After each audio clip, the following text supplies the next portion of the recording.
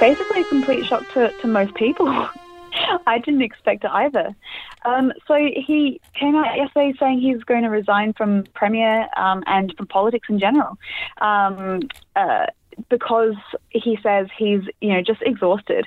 That, being a Premier, especially during COVID, is a responsibility that is relentless. It doesn't stop. And it's, I guess, taken its toll after, how many, 6 or so years of being leader, plus 11 years as party leader, and then even, he's been in politics since 1996. So fair enough that he's exhausted, but it did come as quite a surprise considering his popularity and what we've seen, in the 2021 WA election.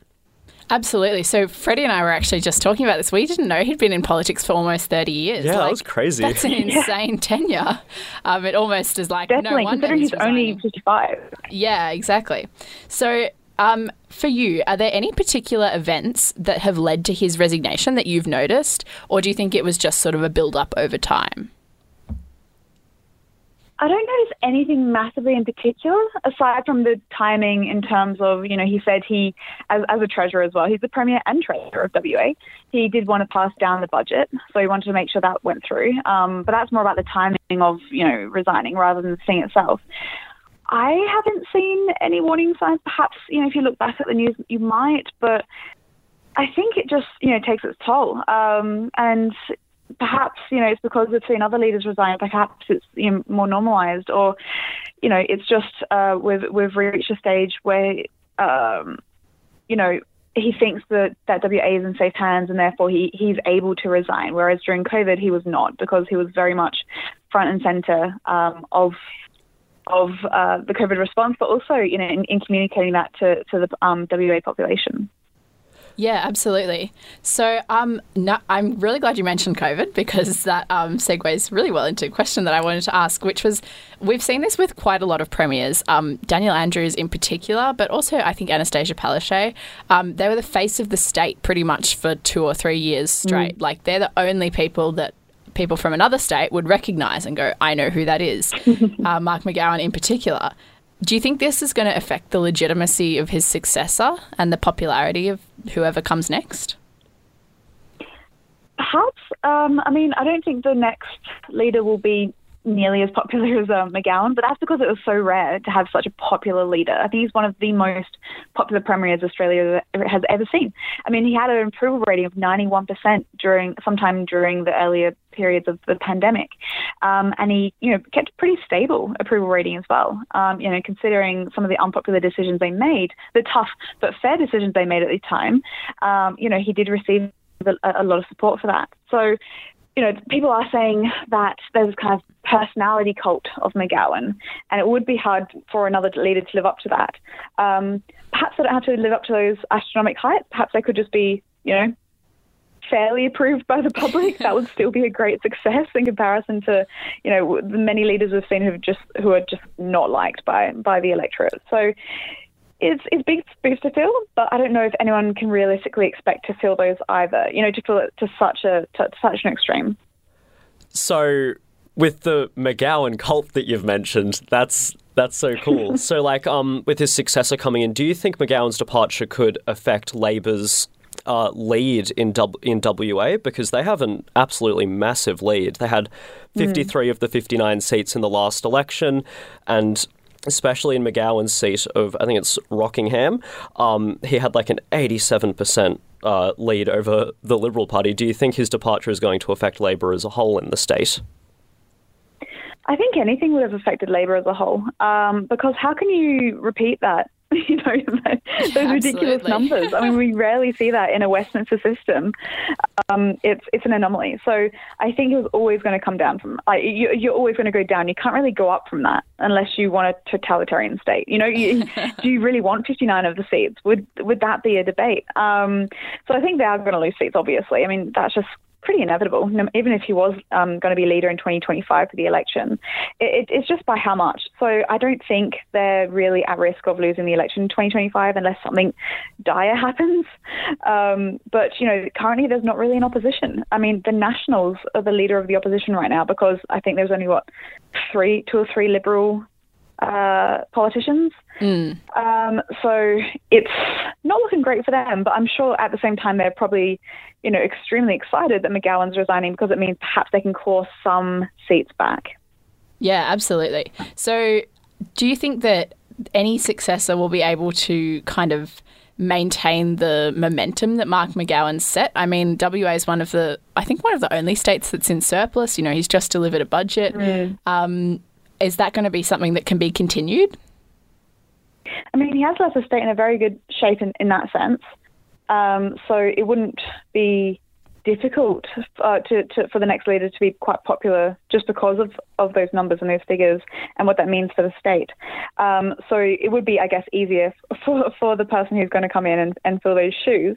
So I think it won't be, it will be hard for the next person, but it won't be as difficult as, say, taking the reins of a state when, you have a budget deficit and you have, I guess, more political hardships than they currently do.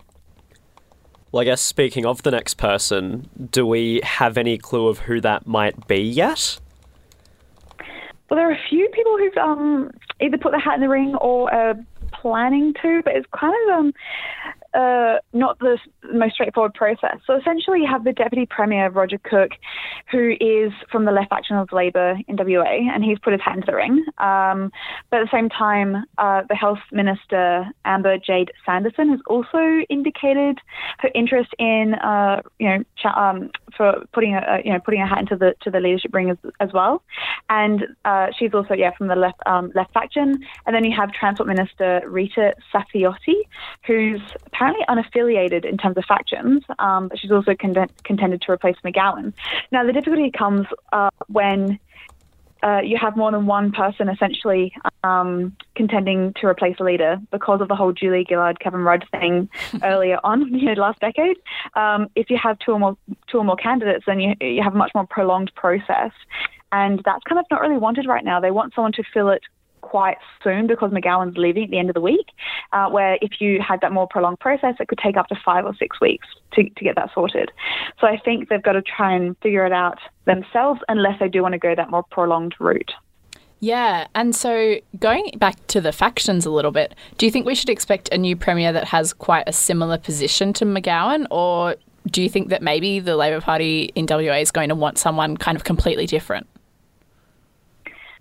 Not sure. I mean, McGowan was also kind of unaffiliated faction-wise, but he very much was able to bridge the factions, bridge that kind of inner divide between the Labor Party, and he did that quite successfully. But having said that, I mean, the Labor left faction is much bigger and stronger in WA, so it would make sense for a Labor left, person to replace McGowan, just because of the strength that they have. Unless, Safiotti, who is unaffiliated, manages to, I guess, win over the left faction. So, they just have to, get that support, basically. So you have been on record calling Mark McGowan the state daddy, which Bridie and I both are kind of obsessed with now. Can you just explain what that means? Yeah.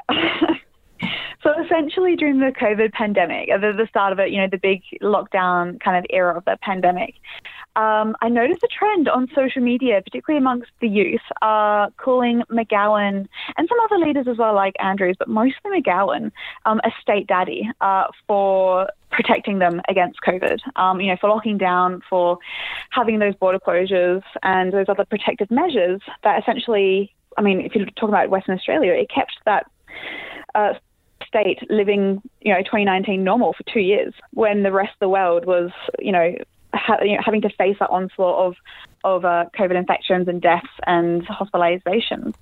So that very much earned him, not only that popularity that we saw, the kind of astronomical popularity, but also the nickname of Daddy or State Daddy from many in Western Australia. But I think you also see that elsewhere as well, as I said, with Andrews, perhaps even Albanese during the 2022 federal election campaign. So I've kind of theorised this idea based on this kind of nickname or, position that the people have given him, given these male leaders. I kind of theorise it as this kind of caring but protective political leadership masculinity that, is basically embodied by a male, usually Labour leader, who's kind of attractive, but in a daddy way. He's older, but he's still attractive, and it takes care for his citizens, and cares about health and education, and I guess there's more stereotypically feminine issues, if that makes sense. And it's an interesting trend that we've seen and very much arose by the people, rather than, say, Scott Morrison and his daggy dad persona that he kind of created himself in such a daggy fashion. Yeah, well, actually, I'm glad you brought Scott Morrison up because I'm interested. Why do you think this is a particularly kind of Labour phenomenon? Like, I feel like we haven't heard, say, Dominic Perrottet. I don't feel like people were calling him a state daddy. No, definitely not. He's a dad of 6, but not a daddy. Exactly. Why do you think it's kind of a bit unique to Labour?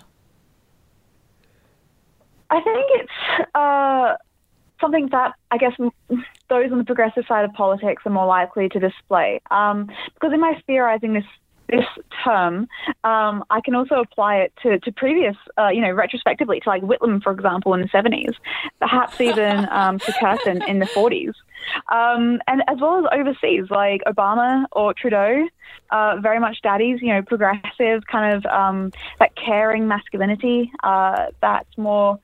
I guess less aggressive and less combative, which is what you see from, male leaders on the right. They're more, that kind of strongman persona, like Trump or Bolsonaro, or Morrison if he tries, if he wishes. They very much are daggy. They don't care about women, really. They don't care about caring. They're more, they care more about like brute strength and aggression and defense rather than like the health and happiness of the population. Yeah, interesting. We think that, Gough Whitlam, he could be like the free uni daddy. Oh, yeah, definitely a daddy. And he did very much appeal to women, and I think that's a big thing of this, and that's why you saw it in the 2022 federal election with Albanese, is that he did try and appeal to women, for women, in a massive contrast to Morrison, which was very much appealing to men and men's interests. And Whitlam did that with, free university, Medicare, legalising abortion, childcare, all these massive, women's rights were won during that period. Yeah, so do you think that... the appealing to women, is that a political conscious choice that they're making, or do you think that's kind of coming about as a byproduct of their policies? Both, perhaps. I think it's a conscious choice because we've had, these liberal leaders that have been so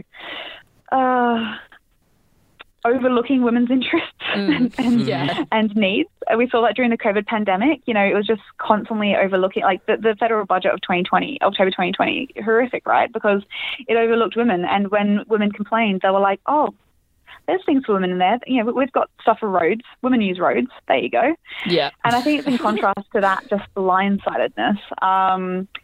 So it's very much done, purposely, but also it goes to show that Labor, I guess it also shows how Labor does have a lot of women in its ranks as well. They have around 40-ish%, give or take, women in politics, very much in contrast to, say, the Liberal Party. Yeah. So with sort of the daddy phenomenon in politics, do you think these sort of like memes on social media and these sort of trends, do you think they sort of make young people more engaged in politics? And what does that sort of bring in terms of benefits? I definitely think, memes and TikToks and those sorts of things are not only like bringing more youth into engaging in politics, but is a key way that the youth do engage in politics. And so there's a lot of criticisms from older generations going, the young don't care about politics, they don't engage the way we do. And it's like, well, they do. It just looks different. It's more online, it's more tongue-in-cheek, and it's just, I guess we're, millennials and Gen Z are kind of that online generation doing things differently and showing different ways of how to engage politically. But it definitely is a great way to,